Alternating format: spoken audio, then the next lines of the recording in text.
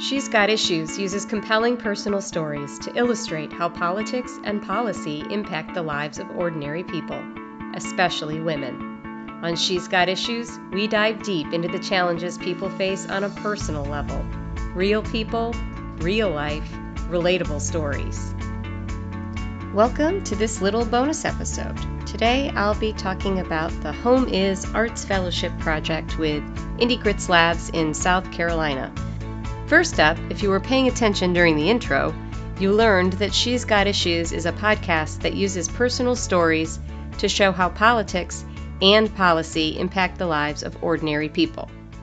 So here's my personal story. I've been a lot of things in my life. A student, an entrepreneur, a mother to a child with a chronic illness, a public education advocate, even a candidate for political office. I've learned the hard way that everything is political.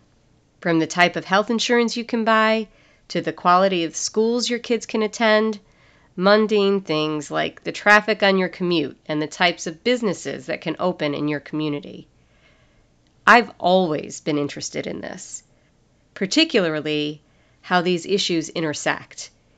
It's one of the reasons I ran for office. And when I did that, I would talk to people, especially women, and I would often hear the same thing. I don't want to be political. That and the belief that politics is bad. It would affect the things that they were interested in the media they consumed. It would affect the way they vote even, sometimes keep them from voting at all. When I heard that Indie Grits Labs was looking for a podcaster and that the theme for the 2021 year would focus on affordable housing, I jumped at the chance to participate. I had been thinking about starting a podcast that would help people understand that political topics do impact their lives in ways that may not always be obvious, and use real examples to illustrate that. Hopefully, it would give people some power and some understanding of the way that they could impact real change. Because this is a bit of a review episode, I'm going to share some clips of She's Got Issues that really focus on the issue of affordable housing. The first episode I ran was called Women in Politics, where we talked about how women are underrepresented in elected leadership and how that affects the types of initiatives that government prioritizes. For this episode, I interviewed Tamika Devine, current Columbia City Councilwoman and a candidate for mayor. If Tamika is elected, she'll be the first female mayor of Columbia, South Carolina, as well as the first African-American female mayor. Part of my work has been about having normal conversations about the need and who attainable housing is for. It's for all of us. It's for the students that are just graduating from our great universities here in Columbia. It's for the young professionals. It is for our seniors. It is for our teachers and law enforcement. It's for everybody who is not making a living wage, and that the housing here in the Midlands far outpaces what we make. I chair the Affordable Housing Task Force right now for the City of Columbia, and what we're looking at is real solutions and how do we address affordable housing within our community. First, identifying what the need is, and then having the conversation about how do we solve that need through public-private partnerships. Homelessness, I've also worked there with trying to be an advocate for those folks in our community who are unsheltered, and how do we find solutions to the real root causes of their housing situations. So those are just a few things that I do, but I think the biggest thing that I do is I have and will always be an advocate for all of the folks within the city who might be experiencing any kind of issues, whether it's income instability, if it's housing issues or anything else. I continue to want to elevate these conversations like you do here with this podcast. Yeah, and really the goal of this podcast is that we're trying to go beyond those 30-second sound bites. And I think you were able to articulate the concept that we've been working on here with our project Home is what is home to you? So affordable, attainable housing, some people call it workforce housing. I mean, it really is different things to different people. And there's not a one-size-fits-all solution.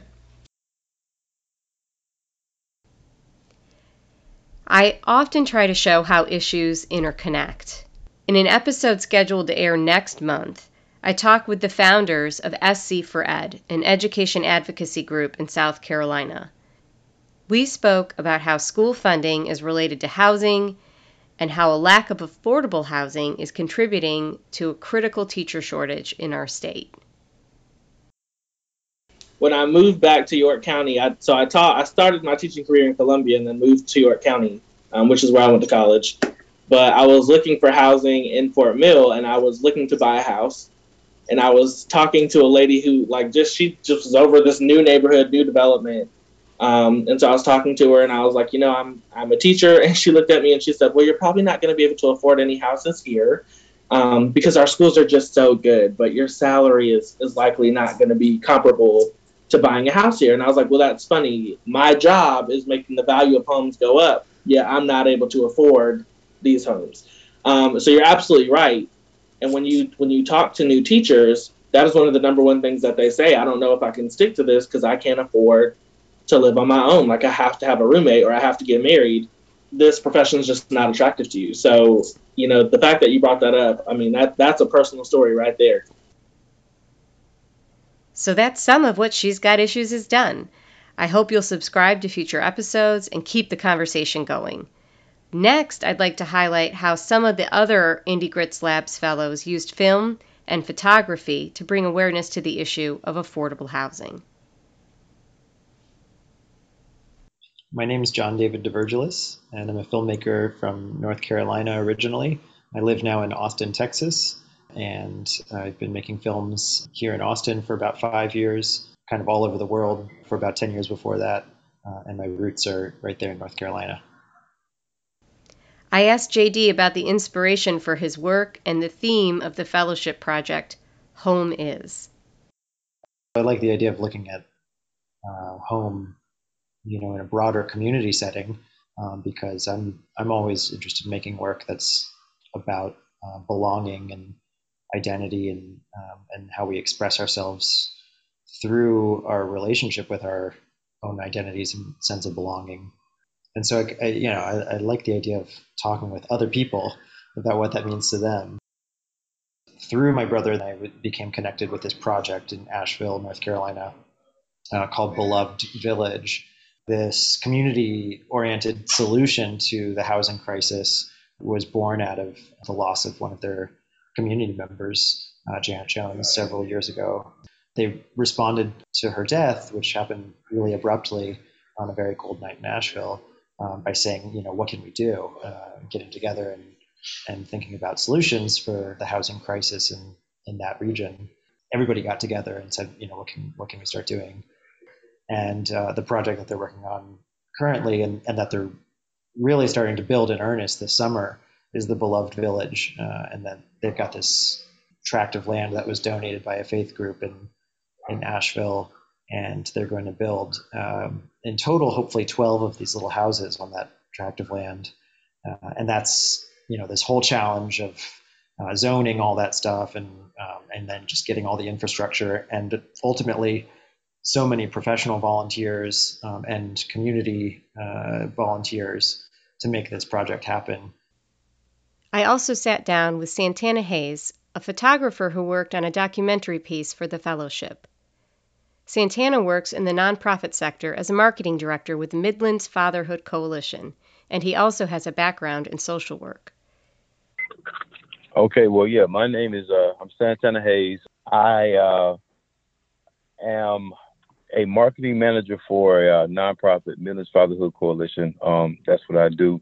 My project really follows, two families. Well, really, one single father and then a family, and so. The single father in particular, his storyline really changed a lot. So because of that, it did change somewhat of my original idea. But, being it is a documentary, we're really trying to follow the real life, situations of, these individuals who are, looking at what home is. It was authentic. It is authentic. It's his story, along with some more of the story about this family who also dealt with some issues with housing and it just was really more of realizing even in the filmmaking process, especially documentaries, it is reality. You can't script things out.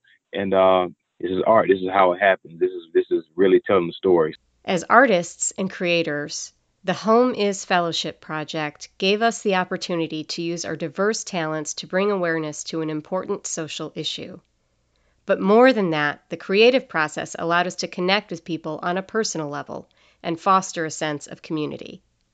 Art it kind of creates itself. It tells its own story. So, the young people and the kids really, in certain instances, really were the voice for what home is. Definitely filmmaking and art making to me, I think, is also, sort of what we use for modern day, like adventures and exploration. And so the idea of going home and being able to do that with a creative project was just really exciting.